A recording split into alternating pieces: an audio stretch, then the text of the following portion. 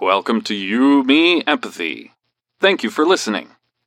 We would like to remind you that this podcast is for informational and entertainment purposes only, and is not a substitute for medical advice, diagnosis, or treatment.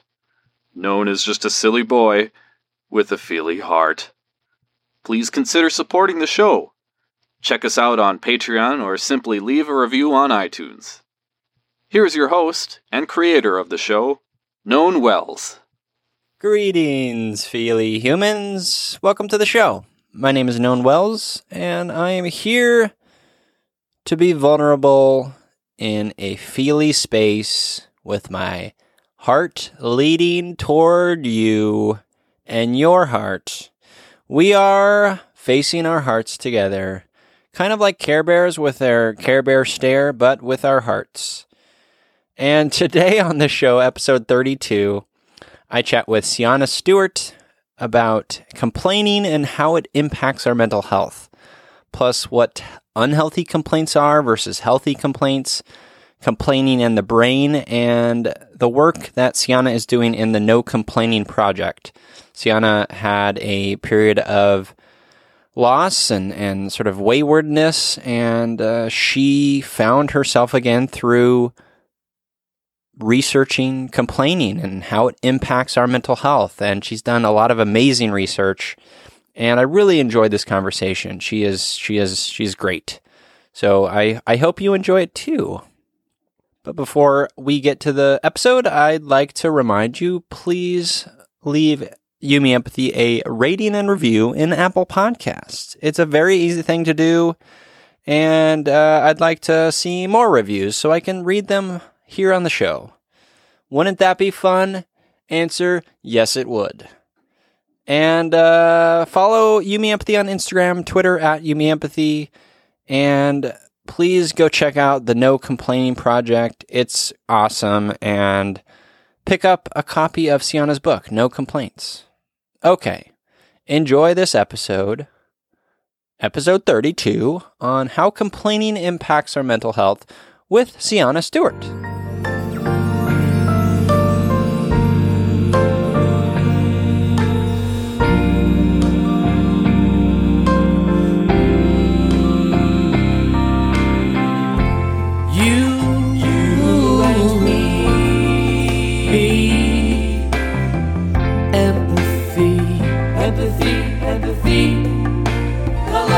La la la, you, me, empathy, yeah, la la la. Welcome to You, Me, Empathy, a podcast about exploring the struggles we face in our day-to-day lives as humans trying to get by on this wondrous and overwhelming pale blue dot.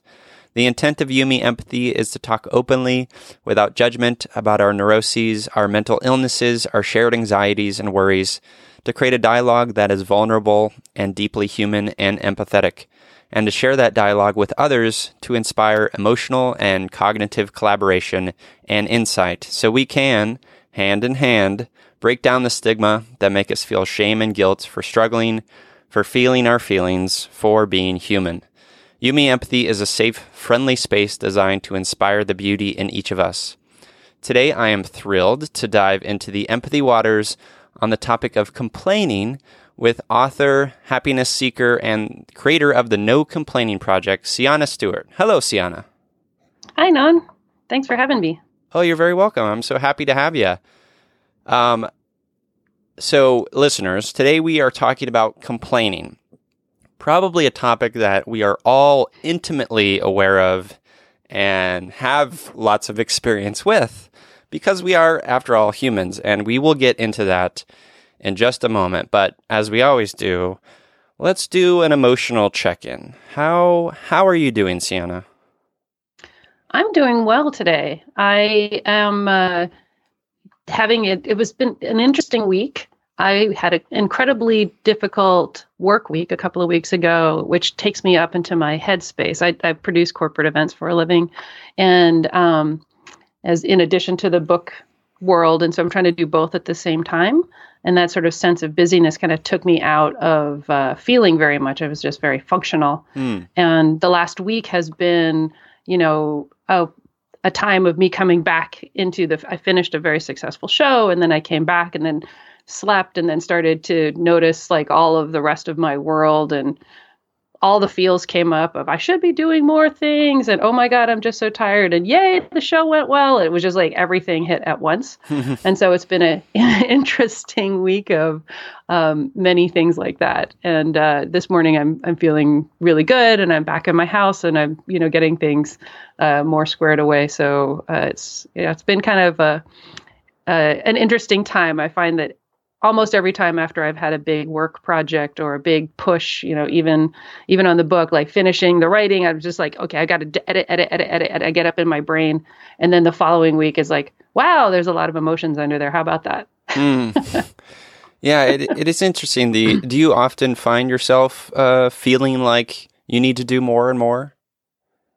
Oh, yeah. Yeah. I have a very, very driving inner critic and a feeling of there's always more that I should be doing, that I could be doing, and a lot of pushing myself is sort of my go-to inside voice. Yeah, I relate to that. I think for me it comes from a place of, probably in some respects, a good sort of positive drive to want to make an impact on the world, but in other areas, comparing myself to others, and that's never good, comparing yourself to others. Yeah. Yeah. Yeah. And I have the twin things. I don't know if you have this also, where I feel extremely fortunate for many of the advantages that I was just luckily born into. And, my parents encouraged education. I have a very healthy functioning brain. I am extremely curious. And so there's a lot of stuff around me that's available for, I grew up I was born into an urban environment in the United States. And so there's a lot of places for me to exert that curiosity. Like all of that stuff makes me feel really lucky. And so then I feel this obligation to use it. And so many other people don't have those advantages. And so, I shouldn't squander my opportunities. And, I don't know if you've got that too, but that's part of the voice in my head. Yeah, I do have that a bit. And I think that's an important voice, because we do often get so insular and in our own heads, and we forget about what else, what other sort of frameworks people grow up with. And I think it's important to remember that, because A, it's humbling, and B, I'm a white male born in Southern California. I'm certainly privileged compared to many, and it is important to remember that place and to not squander the advantages I've had. And I think that's an important thing to remember for sure. Absolutely. And I think it's one of the interesting things when I've talked to people in the past who've been trying to work on actually developing their empathy for other people, trying to keep in mind and get a good sense of their level of privilege compared to other people, that there's a sense of guilt and obligation that comes along with it. And that's like right on its heels. And I feel like it is also important to find a way to still be kind to yourself and know that you still have your own emotions and your own struggles. And it doesn't mean you're exempt from feeling bad or feeling hard on yourself or having a hard time. Yeah. And so there's a way that it's like, yes, you do have those advantages, and it's understandable if you don't feel great all the time. Like that's just normal. That's just being human. Yeah. No, I think that's a really important point, and something we've mentioned on the show a number of times, but I think it bears repeating, because we do, it's like a stigma thing. It's like this weird social pressure where we think like, oh, we have these advantages, therefore we need to, sort of be buttoned up and not sort of show our emotions and show our vulnerability and show our struggles. there's I think a weird social pressure there.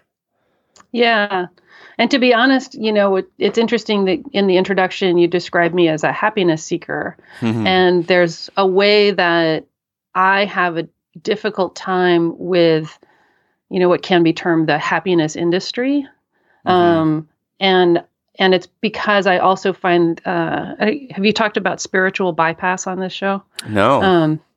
So there's this way that people who are driven to feel happy all the time are just, like, oh, I'm only going to think positive thoughts. And I certainly, sort of bridging now into talking about the book, that there's a way that I can get pigeonholed because I'm focusing on complaining with the people who are all positive thinker people. And it's absolutely not my goal. Like, I'm not in the industry of you should only think happy thoughts, because I think that that's unrealistic. Right.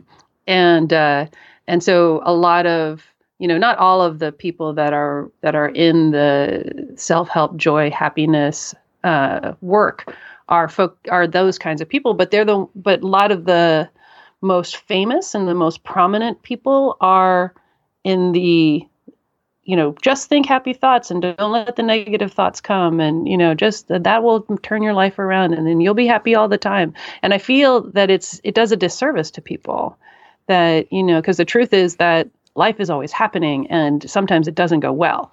Right. And like, there's always going to be a surprise. And my goal is to give people tools so that they can become more resilient. And, you can feel those feels that are not good ones or that are hard ones. Maybe they're all good, but some of them are just really hard to take. But you can also get through them more quickly if you have more tools and you have more practice. Yes. And you just like working out at a gym, you just keep practicing what it's like to actually get through something as opposed to ignoring something. And so spiritual bypass is like, I'm just not going to look at that. Like, oh, okay, maybe that bad thing is happening over there, but I'm going to just say all the happy words and just not say any of the bad words.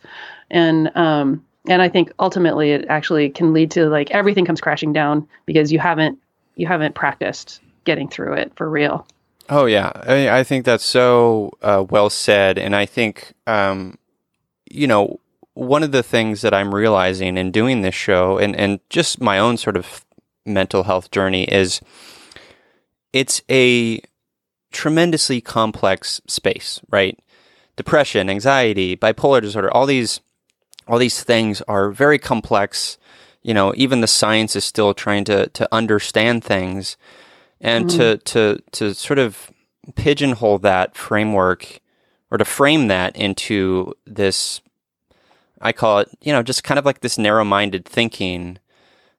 We like to, as humans, I mention this all the time on the show, but we like to, as humans, put things in boxes, easily check them.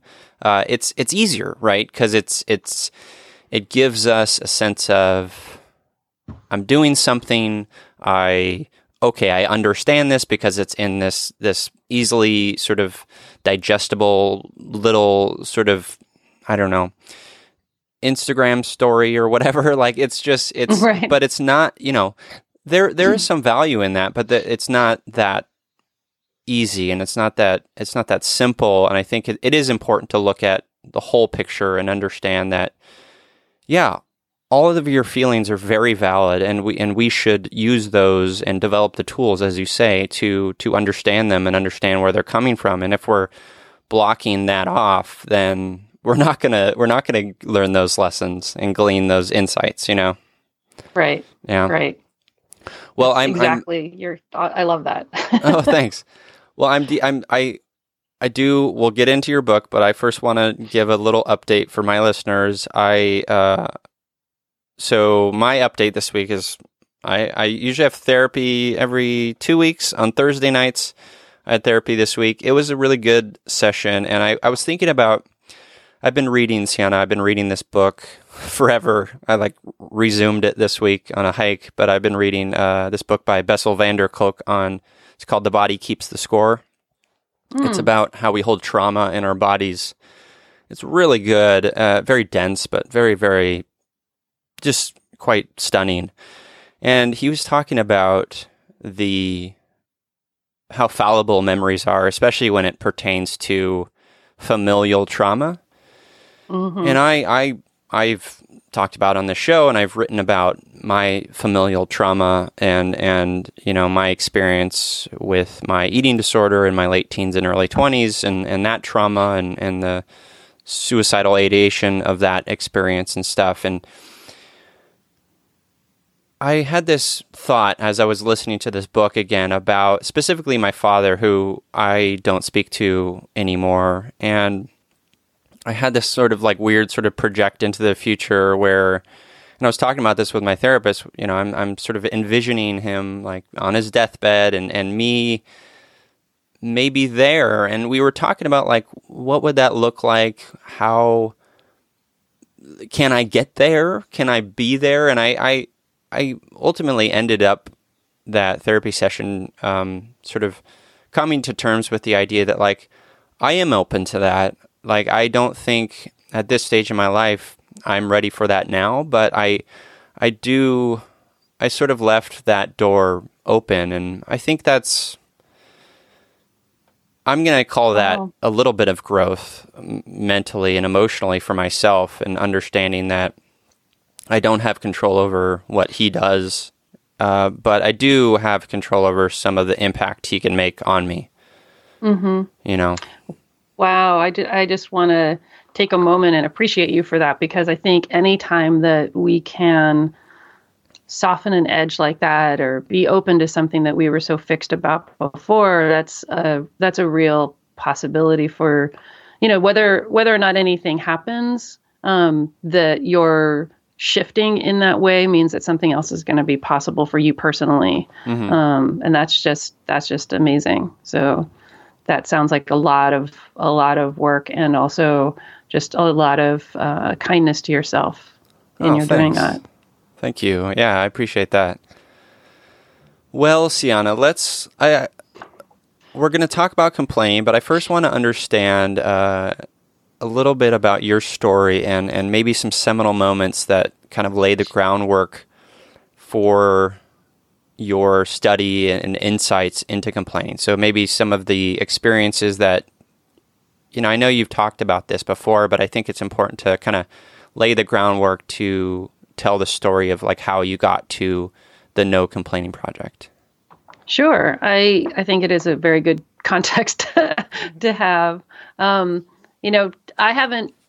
I haven't spent my whole life as like an insanely negative person. I would say that I was more in the sort of average category of, I complained and then I didn't complain. And, there are people in the world who are completely stuck and entrenched. And I wasn't one of those growing up. I was mostly just a loner and a book nerd and people. Yes, exactly. Yeah. I'm like, who are your friends? I was like Sherlock Holmes. And so that was, kind of the way that I grew up in a very, very, like I said, an intellectual household.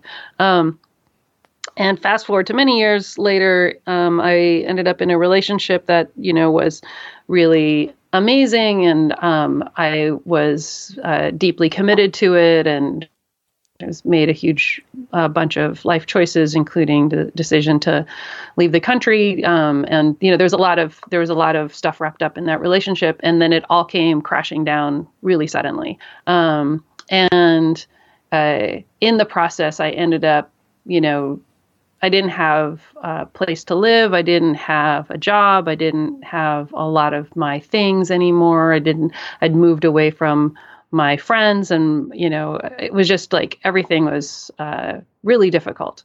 So predictably, I fell into a pretty insane depression, and I had been a little prone to that anyway growing up. But then, this was just, I just kind of shut down and felt like I don't know what to do with myself.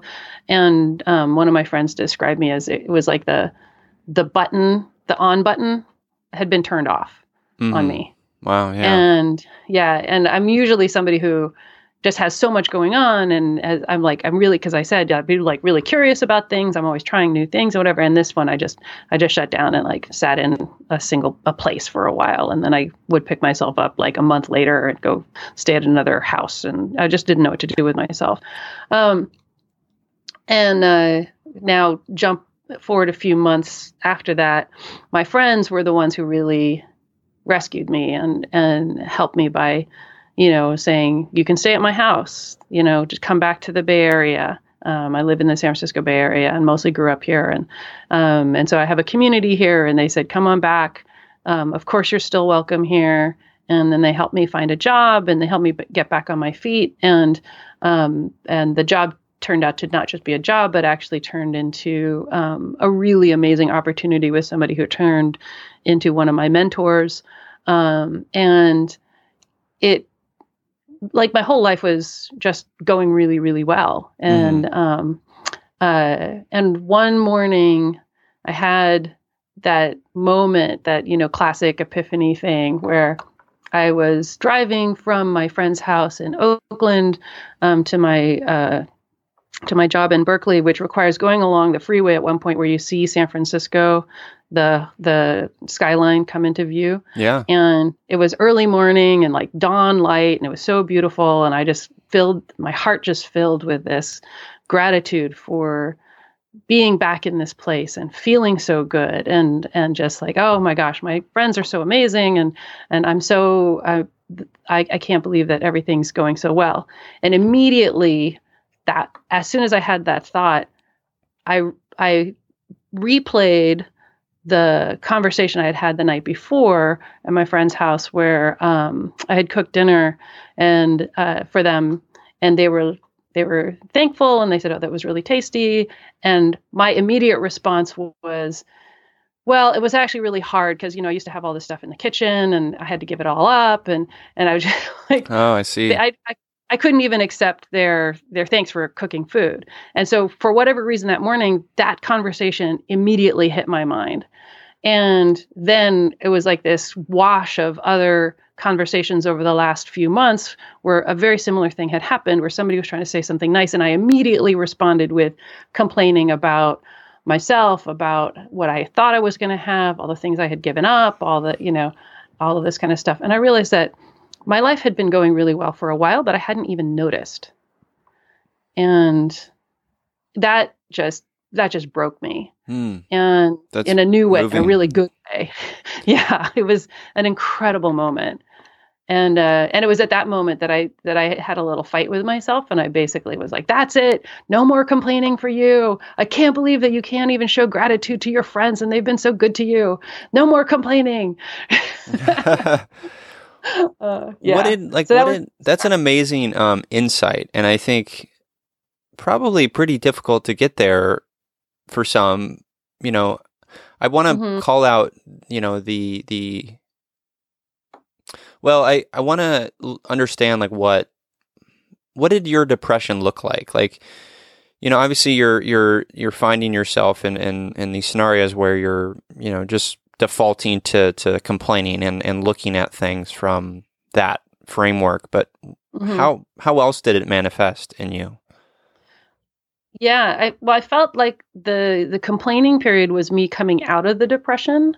And because that was more the part that I was thinking about was more once I'd actually returned to the Bay Area and was working again, and was that things were going well. My depression after the breakup, so I have a hard time like crying in front of other people, and that's not easy for me. And so I found myself like hiding away a lot. And like, as soon as I would get separated from I was staying at my dad's house for a moment. I was staying at my brother's house for a moment. I house sat for my stepbrother for a little bit. And I would just sit by myself and just start bawling. And I had like no creativity. I just, I ended up, I learned how to crochet during this period, which was actually kind of a good thing. Like, it gave me something to do. But it was also just because that was something, it was like repetitive and small. And so I would sit in like semi-lit rooms and just like crochet endlessly, and just not talk to people. I ended up actually leaving the country for a little bit to go, which was one of those fortunate things. The ticket that I was going to use in order to join my beloved was I rerouted it to go take. I was like, I'm just going to go study Spanish. I want to go to a place where I cannot communicate with anybody so that nobody can ask me any questions. Oh, fascinating. Yeah. And it's because I get into this mode where I'm like, I can't feel what I'm feeling because it's too painful. And so I'd rather do something. Yeah. And I'm like, if I just stay in my head, I think I'm going to be fine. It's my way of getting through stuff, which was not, it was cool to learn some Spanish, but it was not healthy all it did was delay actually feeling things. Sure. But it's fascinating. It's like a fascinating step in your journey to understanding what you were going through. Yeah, absolutely. And each time I've gone into some form of grief, usually around people dying, I find that one of my key immediate steps is to go into doing. And I just want to like fix things around me. I want to clean the house or take care of other people or something that just kind of pushes away the moment when I have to stay still. And because when I stay still, then I actually feel everything. Right. So then it was kind of this crazy thing where I kept moving and moving, and then I came back, and then I stayed so still, and I felt everything, and then I just got stuck. And that was when my friend described me as like the button had been turned off. Yeah. And it sounds like that complaining period and right before you had that epiphany on the bridge that was a step toward sort of that insight that you had, because I mean, it sounds like you were in a place before that where you couldn't describe anything. You go to a place where they don't even speak your language, and then almost like this interesting next step, you're complaining and you are sort of describing your depression and what you're experiencing emotionally, just not in a way that's healthy. Right. And then you have this epiphany. I think that's a beautiful transition in a way. Yeah, that's wonderfully described. Yeah. So I think that's right. Oh, that's good. After you had this epiphany, what did it look like after that? What are some next sort of emotional steps you took? Well, it was kind of this funny thing because I thought, oh, here's a decision that I can make and then I'd be done. which of course is never how it actually works. So I made this decision and then became immediately and rather painfully, embarrassingly aware of what percentage of my conversation was complaining. Because suddenly, since I had decided to never complain, I had a really difficult time talking. People would try to engage me in conversation, and I would just immediately think of these complaining things, and I'd say, no complaining. So I just have to stop talking for a while. So for a while, I actually went back into some weird isolation where there was too many conversations where I just wanted to complain. So I just would exit the conversations. As a result of staying quiet, I was hearing more about what other people were saying. And then I realized that almost everybody complains a lot. And then I was also hearing how people would complain about people who complained a lot. People are often complaining about complainers. Right. And so then my nerd brain went into overdrive. And I was like, okay, what is going on? People are doing a thing that they hate in other people, and everybody's doing it, and yet everybody seems to not like it. What is going on? So that then kicked me into an analytical stage. And that's the thing that really fueled the next 10 years. And I started studying communication and, sort of a positive psychology and the psychology of rumination. And because rumination is actually, like, as described, as one of the closer things to complaining in the psychological literature. I also studied leadership. I studied how to handle difficult conversations and, how to address problems when they're hard. And, I just went into, like I said, overdrive and just started really, really working on the understanding of what it was happening in society as well as what was happening in myself. And then I also went deeper into learning more about myself and my own patterns and, trying to unlock the stuff that I was complaining about, because it became very clear to me that complaining was really just symptomatic of something else. Right. And so then I got curious about, like, well, what is that something else? How do I deal with that? Yeah. Yeah. There's two things I want to bring up. The first is that, isn't it so interesting that, you use the example of, like, complainers complaining about complainers, and that's such a fascinating thing, because I think it's so true on, we do that so often as humans. We forget about what we're doing. It's so easy to just kind of ignore how we're experiencing the world and ignoring our emotions and just kind of projecting ourselves onto others. And I think that's an important lesson to remind ourselves, like, hey, look at yourself. How are you experiencing the world? I think that's an important reminder, Absolutely. And one of the more powerful things that I learned in this whole period was that often the things that bother us the most emotionally, and that we judge in other people, are the things that we don't like about ourselves. Totally. Yeah. Because otherwise it wouldn't get to us. Right. Right.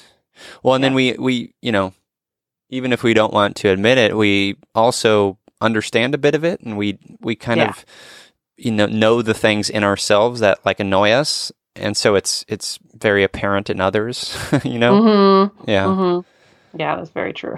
The other thing I wanted to mention, and I think it's such a beautiful thing, is you took this experience in your life where you had this, this trauma, this relational trauma, and you went through this period of complaining, and you took this experience to use your nerd brain, which is amazing, and I love nerd brains. And you took it to both help yourself to learn more, to grow emotionally and for yourself, and then also, like, to impact others. And I think that is an important lesson in and of itself, is, like, the knowledge we pursue as individuals doesn't have to be this sort of singular, like, I'm learning for myself. Like, it has so many, like, avenues we can take it to bring it to others. And I think that's such a beautiful thing that you're doing now. Yeah. And that was not at all my intention in the start of it, as you've gathered. It's, I was just like, I need to figure out my own thing. And, I had a personal blog back in the day. And I have, like, a handful of friends that read the stuff that I wrote there. And so after 3 years of this thing of not complaining, and I actually didn't tell anybody that I was doing it. I was just, like, really curious on my own, and I was working on my own stuff. And then I was feeling better and better and better. And I attributed it to the focus on complaining because it was, to me, extremely useful as a daily trigger, because it was so everywhere around me. And it was so easy to recognize in myself that that I found it useful as a marker for me to get curious about, well, what other emotions are happening? Like, what am I actually upset about? What is the underlying feeling here that is really getting to me? And so I found it just as a useful thing. And I wrote about it in my blog, and I was like, hey guys, I've been doing this thing for the last 3 years, and it's really cool, and it's really changed me, and I feel great about it. And I just wanted to tell you that, I'm much better now, basically. And it was really very personally focused. And several of my friends were like, wow, that's cool that, you did that. So amazing, and yada, yada. And then like a month later, a few of them wrote back and were like, okay, so I was inspired by your story and I tried to do it myself, but I can't stop complaining and I don't understand how to deal with other people's complaints. And what the heck did you do? Yeah. And so that's actually how the teaching started. It was because other people were trying it based on what I had gone through. And then as I started teaching people and sharing my own understanding, it really, really helped several people with some very big things going on in their lives, big emotional stuff. And that's when I got much more inspired to share it more widely and actively. And so it's really, I've been very grateful that I, sort of stumbled on this thing that is so easy to understand and yet so powerful, that I'm like, how can I not share this? This is very cool. Yeah, it is really cool. So I want to first kind of, as kind of the lead into what you're doing for the No Complaining Project, I want to define what a complaint is. Yeah. I have a pretty specific definition because I have made a demarcation between healthy and unhealthy complaining. Okay. And unhealthy complaining is expressing a dissatisfaction without contributing to resolving the problem. So it's that second part that's actually not in the dictionaries, the without contributing to resolving the problem. And, so when we talk about like filing a complaint or a complaint department or that sort of thing, we're really only just talking about the first part, expressing a dissatisfaction. But if you're talking to somebody who can actually solve your problem, like you're calling customer service so that you can actually file a complaint and get the issue resolved, that's great. I'm all for that. And I think that is a very healthy thing. When you're not calling customer service, but you're complaining to your spouse, your brother, your coworker, your whatever, somebody who can't do anything about it, and just unleashing your, negative thoughts and dissatisfaction on them, that's not healthy. Mm-hmm. And or if you're talking vaguely, like if you call customer service, I don't know if any political party has a customer service department, but you just sort of vaguely said like, oh, I hate the partisan system. Yeah. Like that's way too big and it's not actually contributing to anything. So you might have called somebody who might be able to do something about it, you made it too vague, or people who are like, oh, traffic sucks. That's a common one. Yeah, like we're both in super urban areas. That's a very common one. Yep. And here in San Francisco, we get the extra like, oh, parking was terrible. Yeah. Yeah. And, generally we're talking to somebody who can do nothing about it, And so to me, that's the stuff that ultimately wears down on relationships. It wears down on your own mental state. You're actually kind of casting yourself in this role of victim, of like, oh, poor me suffering from this thing that I actually am not going to do anything about. Interesting. And that to me is where the unhealthy part of complaining happens. Is if you do these complaints over and over and over again, the message that you're sending out to the world and actually ultimately to yourself is that you're powerless to change things, that you're actually having to tolerate a lot of things in your world that are unsatisfying to you, but you're not even self-empowered enough to figure out a strategy to address them, and that you just have to keep tolerating them. And that's a painful way to live. And it is ultimately eroding your sense of self, and your confidence. And it contributes to your stress, and it, makes other people think of you as less of a leader or less capable.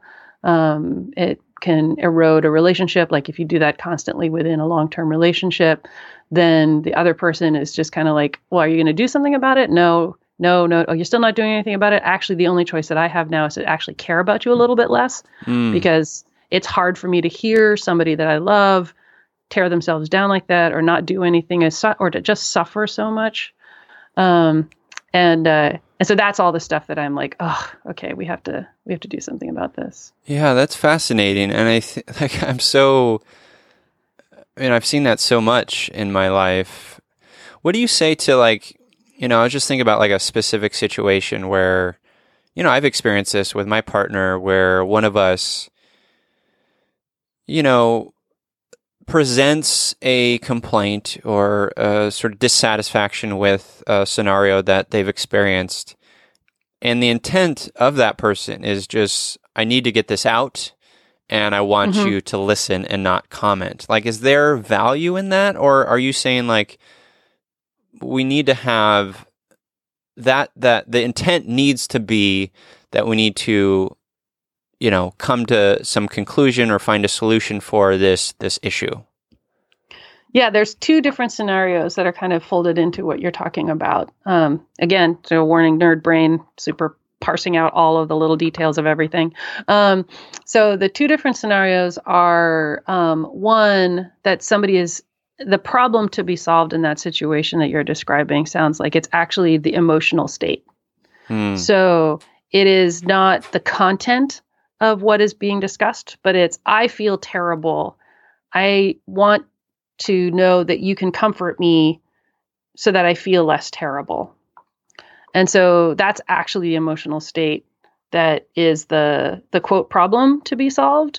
And the difficulty in that is when you're listening to somebody like that, and if you respond to the content of their complaint, that's not going to solve their emotional problem. Right. And so I've been there.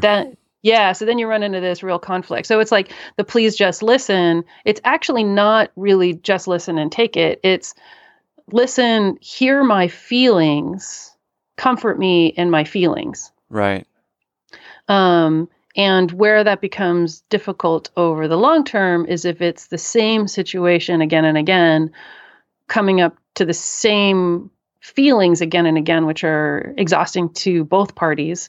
Then there's a point at which, like, we kind of have to deal with this content, because this content, like the situation that keeps bringing this up, like I think we should resolve this because it's causing you so much pain. And by extension, now it's causing me a lot of pain because I'm having to listen to it all the time. But that's sort of that you have to recognize that that's the switch, that there's a moment, and it's, you can't just go at like content all the time, because the emotion is the first thing that needs to happen and be resolved and paid attention to, and have empathy for.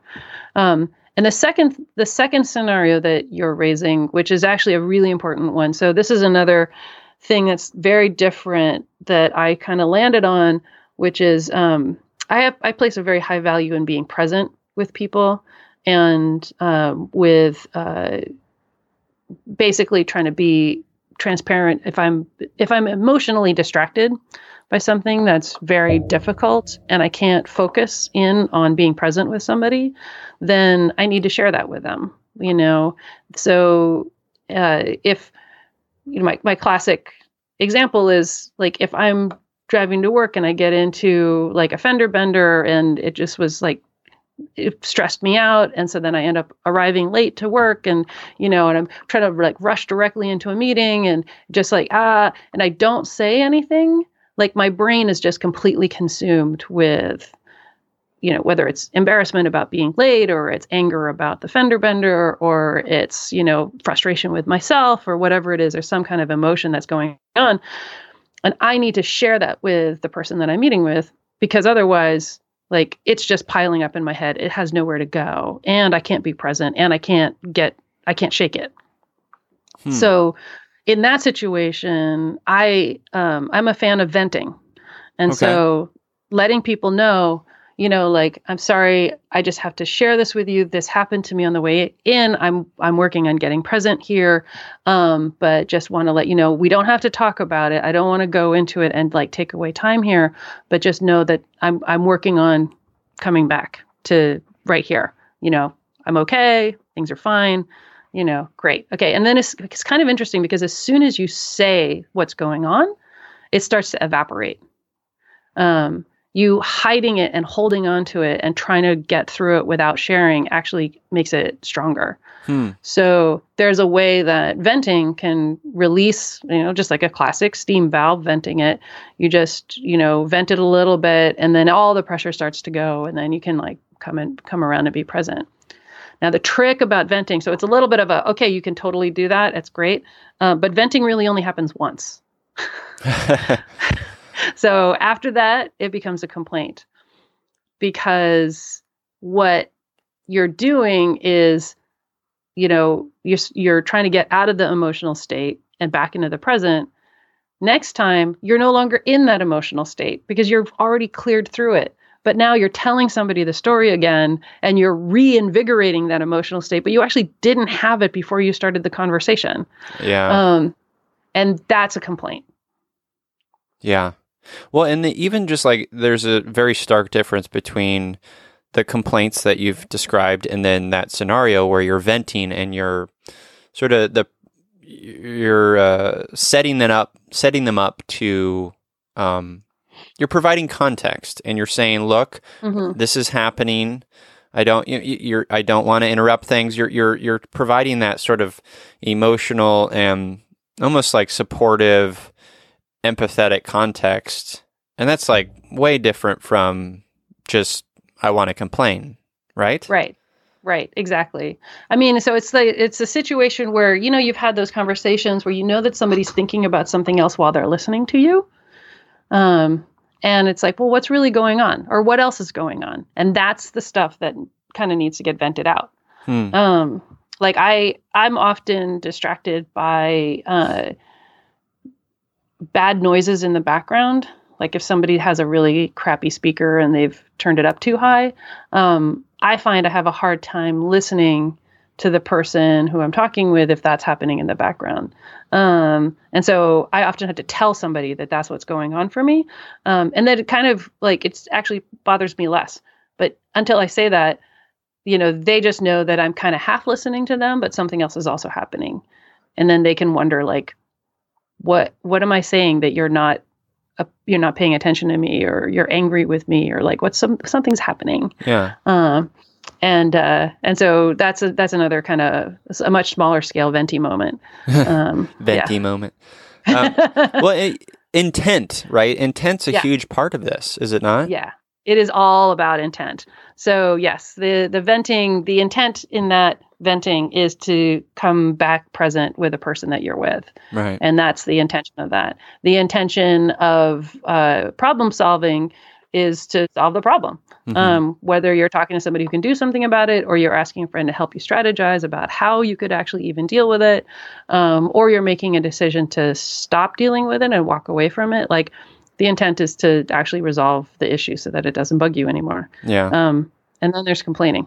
So that's all the rest of it. Yeah. I'm curious, like you mentioned stress and stuff. What other kinds of things, like in your research and studies, did you learn, like how complaint impacts our health and mental health and physical health? Like I mentioned, the rumination, the definition of rumination is really focusing on a problem over and over again without seeking a solution and saying it often out loud, but also just repeating it in your head. And to me, that's the closest thing to my version of unhealthy complaining. And it is a key marker for depression. And it's also a thing it's related to anxiety.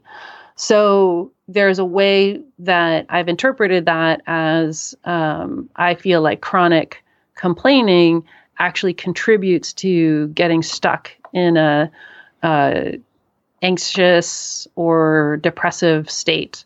And of course, this is all different from clinical depression and clinical anxiety. There's a lot of different things going on there, but there's this has helped people who have dealt with severe depression, anxiety, stress, and to take a look at their complaining habits and use that as a verbal and recognizable externalization of something that they're doing internally, and to say like, oh, well, what if I put my focus on that and stopping that? And it's been a really good tool for people who want to find a way out of, basically breaking a cycle. Right. So that's a lot of it. And, when we talk about stress, that has so much that is related to, getting yourself stuck. And then you have, there's a lot of health related things like chronic weight gain or heart problems or all these things that are related to stress that, I'm like, okay, let's just take a look at if we want to extrapolate it all the way down, is this one of the things? It's something that I actually want to study more because I think that it's highly likely that chronic complaining can actually help get us stuck in the situation that we're complaining about. Right.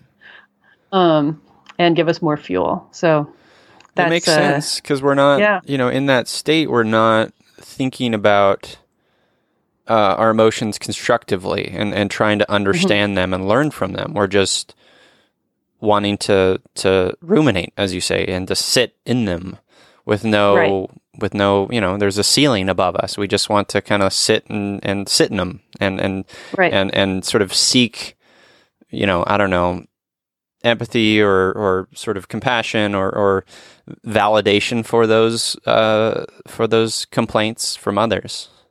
Yeah. And one of the hardest things for me is that I've found that a lot of the most chronic complainers, habitual unconscious complainers, is that they are unconscious about it. They don't, they experience the world as it's horrible and I'm just telling it the way it is. So it's not showing up to them as complaining. And the other people around them might describe them as complainers, but they would never describe themselves that way. So that's one of those kind of tricky things where, I think that this is the most effective for people who want to work on their own stuff, know that they're too negative and are looking for a path out of that. And when it comes to chronic complaining, that's actually, or habitual unconscious complaining, that's actually the difficulty is it's often not recognized. Yeah. Yeah. When you mentioned the word personal responsibility, and I think that's an important part of this because I think a lot of times complaining or just states where we, are sort of stuck emotionally. A lot of times it's like comes from a place of like we're feeling out of control. We're feeling like we have no power, and so why try? Yeah, exactly. And so I ended up coming up with what somebody described as like the taxonomy of complaints, where I'm trying to figure out like, well, what are the underlying emotions that are showing up there? So, which was a tool for me to understand both my own emotions as well as have some empathy for other people that were complaining a lot around me. And one of them is, one of the key ones is actually about loneliness, people who feel unheard. And, they're used to having people pay attention to them only when they're complaining, or in pain. And otherwise they feel overlooked. And that's often a pattern out of family of origin. But it's also something that we permeate in our culture. Like we generally don't like people who talk about themselves a lot. And in positive ways. But if you're in a group and somebody starts complaining, like almost all of the attention in the group will go to that person. And it's a kind of a weird thing. And then this like weird complaint spiral starts where one person's complaining and another person joins in and says, oh, me too in this other way. And And I also had this happen. And then this, like, it all devolves into complaining in a complaint spiral. So that's one of the main things is that we complain to bond, but we also complain out of loneliness, or the desire to feel loved. And those are some of the most common expressions of emotions that are coming out as complaints that I've seen. There's also some weird ones where there's people who complain to create alliances. Yeah. So like the two of us are complaining about that third person over there. Right. So that I know that you and I are together. And for me, I interpret that as, so they're complaining because they feel vulnerable in some way or at risk. And so they need to know that, like, who's in my tribe, so that, I feel safer dealing with whatever situation they're complaining about. Yeah, there's a lot of different emotional things that I've now started to, when somebody's complaining around me, I'm like, oh, can I potentially address that underlying emotion? Or maybe I can get curious to figure out what that underlying emotion is, because the complaint itself is nothing. The complaint itself is just a sign that something's going on. Right. I have a question from Courtney, who's a Patreon supporter of You Me Empathy. Thank you, Courtney. Hi, Courtney. She asked, quote, if the emotions that result in complaining are instead channeled into humor, does this lessen their impact on our negative thinking patterns? Complaining and humor. That's a super tricky field for me. So I think that it does lessen the impact in many ways. And it's certainly one of the forms of humor that we're the most comfortable with and used to in this country is to talk about like things that are going wrong in the world and complaining about them as a way of as a way of making comedy. And also that there are a lot of people who complain and are really, really good storytellers. And if they're funny along with it, then, again, go back to the thing where everybody pays attention to the person who's complaining. Well, now if they're also funny, now they're getting a lot of accolades for that, and I think that generally I'm a fan of using humor to dissipate an emotional pain, and to recognize that it's happening, but also not stay in it. So I think that there is a great benefit in that. And I have definitely been in a lot of situations where I get a kind of a gallows sense of humor and just very dark. Yeah, me too. And and you just recognize that that's what's happening, and kind of can get through it by lightening the mood, or at least just acknowledging it in a humorous way and saying like, yeah, this is happening, but I'm not going to get stuck here. I think that where I say that this is a kind of a dangerous thing for me is there's also a way where it pushes people away from actually engaging with the problem or with the emotions that are underlying their humor in the first place. And so often humor is used to mask a lot of pain, and it pushes people away from engaging with the actual emotion underneath. Because, like I said, you're using it to say, like, yeah, I recognize that this is happening, and we're going to push through it. But at some point, it's a healthy thing to actually engage with that emotion. Yeah. And if you rely on humor as your only form of outlet, then ultimately I think that you're not helping yourself, because you're not really dealing with what's going on. And so, I think that it's super, super healthy unless you're getting stuck there. And I mean, that's kind of true for anything. Like, I think it's super healthy to do a lot of things. Like I personally think that it's very healthy for me to go into a doer mode when I'm in grief. But if I get stuck there and I never actually deal with my grief, then the grief is actually extended and it becomes worse.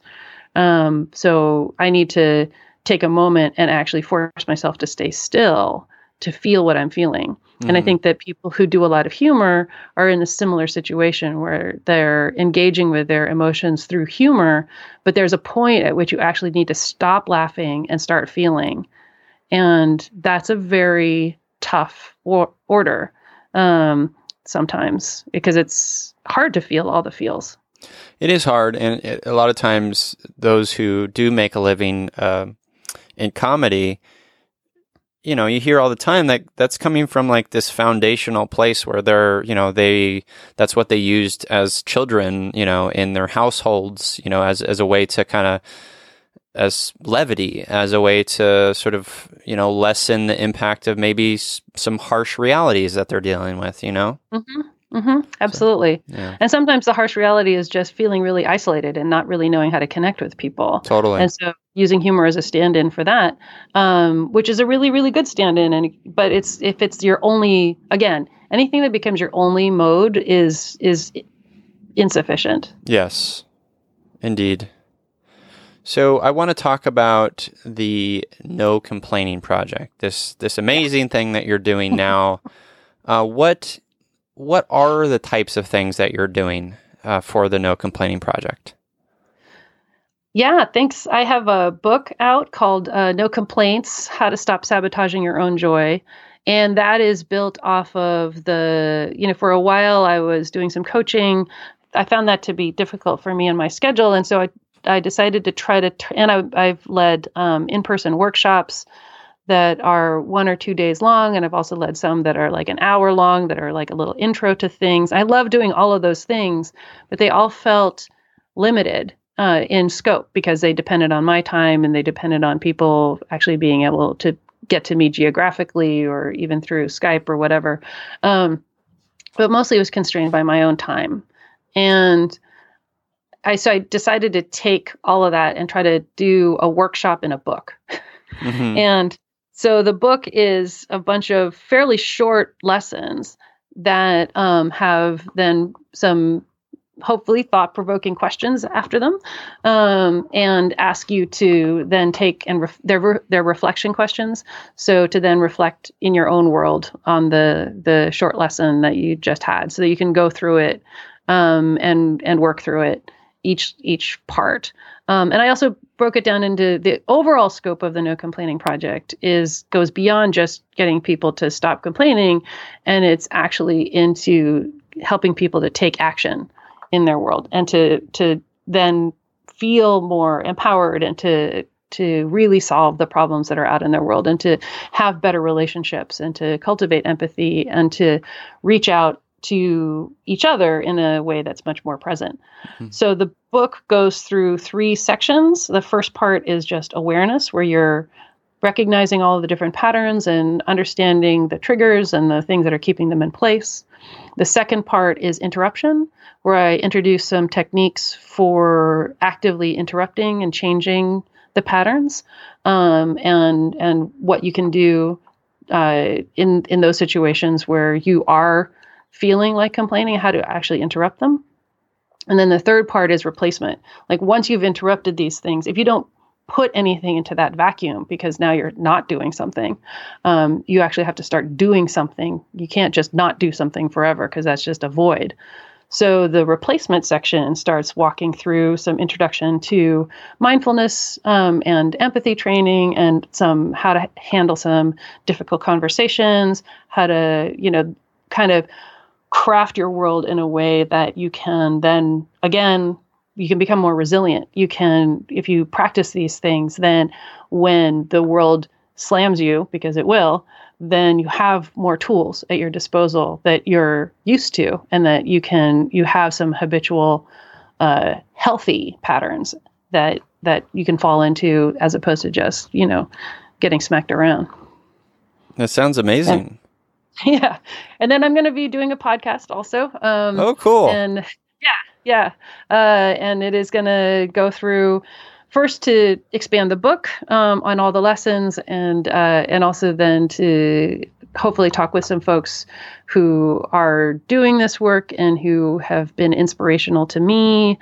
So the putting the podcast together now, and that'll be coming out, I don't know when, because I just need to get started. You just need to do. I just need to do. Yes. Well, I love the way you sort of break down those different sections or those steps in the book that you're describing. It's like, and I kind of equate it to how we sort of grow through our mental health and emotions. Is like, first, as you pointed out, you kind of recognize that it's happening. Second is like this identification stage, like what is it about? And the third is like the action part. Yeah, exactly. Yeah, it's a pretty it is a system that's applicable to so many different things when we're trying to manifest or create and make a major emotional shift in ourselves or just a change in our lives. Totally. Yeah. As a bonus, I discovered it has the acronym AIR, the way that I write it. So it's Awareness, Interruption, Replacement. Nice. So talk about it, giving yourself some air. Yeah. I heard someone else, I think it was like on, I think it's a scientist. I listened to this show called Ologies, and she has ologists on, and she had this fearologist on, and she was talking about, I think she described it as RIA, R-I-A, recognize, identify, and then I think the A was action or something along those lines, but very similar. Yeah.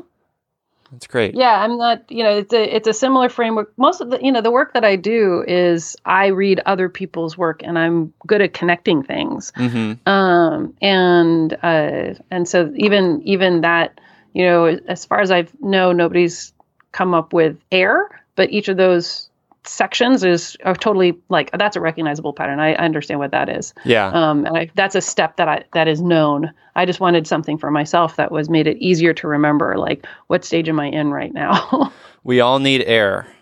We all need air. Exactly. Well, I mean, I think like what you're doing with this insight and this research and these amazing lessons in terms of complaining, like, is so important, because I don't know if I've seen much about complaining in the world. And I know that we all experience it often, if not on a daily basis. Yeah, there isn't that much out there directly. But what's interesting to me is that it is included in a lot of different, self-development paths.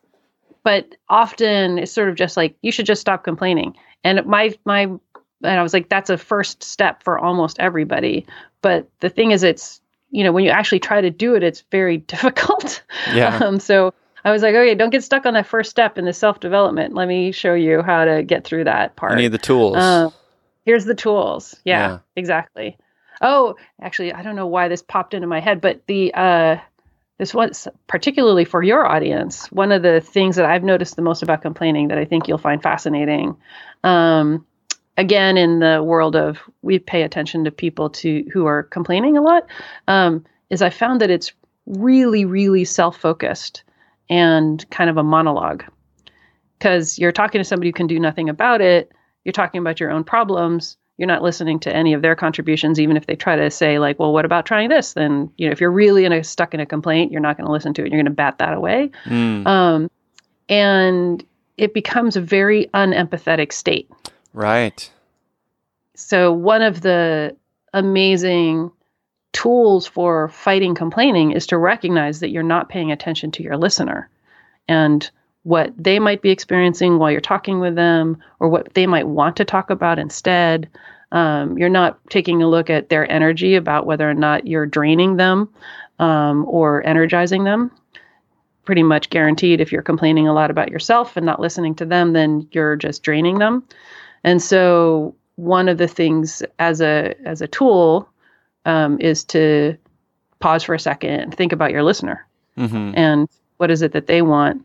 And I just thought, before we, I want to make sure that I get that in for you, because it's like, that was a huge, huge thing for me to realize. And it's a really kind of fun way to play with this. Yeah, that's so important. I even, I've talked about in the show, I've learned even in doing this podcast that the more active I am in my listening, the more empathy I can express. Yes. Because I am, as you pointed out, I am picking up on what they're laying down. I'm picking up on their emotions and their state, and whether they're impacted by certain things I say. I'm very attuned to them, and if I do that, I'm present, to use your word. I can be more empathetic. Yeah. And then you end up with much richer conversations. And if you get into a state when you say, you're picking up what they're laying down, you're just listening to them and not just saying, like, oh, what can I actually, like, oh, I'm getting ready for my next thing to say back. Sure. Yeah. and then you're not listening anymore because you're just thinking about your own response as opposed to just saying, oh, what are you talking about over there? Oh, what are Totally. you feeling over there? Yeah. Yeah, so true. So true. Well, we will plug all your things at the very end, but let's talk about some empathy heroes. These are folks in our lives, whether fiction or real, who are doing the good work in terms of empathy. Would you like me to go first, or do you want to go first? No, go ahead. Okay. So my empathy hero this week is the writer Nate Powell, who worked on the book March. He illustrated that book with Reverend John Lewis, I think. I think I got that name right. But that's the book that I wanted to call out. It's called Swallow Me Whole by Nate Powell. And it's a story of mental health. It's a story of some pretty emotional and tough family dynamics and schizophrenia. And I don't know, it's really, I've been thinking about it lately, and I haven't read it in years, but I'm going to reread it. But it's just a beautiful look at how mental health can impact, especially in particular the young. If you have someone in your household that is mentally ill and maybe untreated or misunderstood, just the impact of those dynamics. And it's really beautiful. It's a graphic novel. And again, it's called Swallow Me Whole by Nate Powell. So Nate Powell is my empathy hero. Fantastic. Yeah. Well, I was thinking about it in terms of my empathy hero this week. I was listening to an interview with the founders of the Bail Project, Robin Steinberg and Dave Fage. I don't remember how to pronounce his last name. And they are two lawyers who work in a borough of New York. And they recognized that there were a lot of people who were stuck in pre-trial and had their lives fall apart because they couldn't afford very, very small amounts of money, things that were, $1,000 or less, like $250, $500. Yeah. But because they were poor and disproportionately, therefore, also of color, they were stuck there. And, they're often people who are working in jobs where you get paid by the day or the hour, or they had childcare, or, they didn't have money for childcare, but they had to do a lot of things for their lives that they couldn't do when they were stuck in jail. And when they started to see this pattern, they started, Robin in particular, she recognized how her own expectations of the justice system and of, how it worked were really coming out of her position as a woman who was white and who had money. And she got really grounded in what these people were going through and decided to do something about it. And so they founded this thing called the Bail Project, which just provides bail for people so that they don't have to have their lives fall apart. Wow, that's so cool. It was so cool.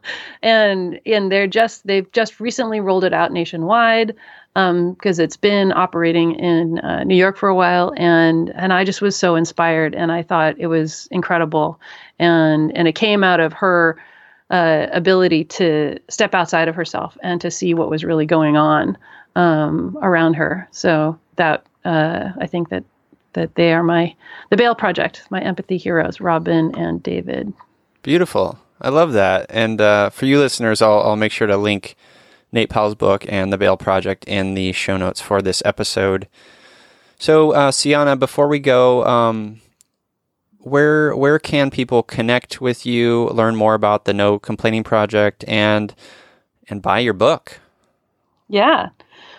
My website is GoNoco, GoNoco, which is my shorthand for Going No Complaining.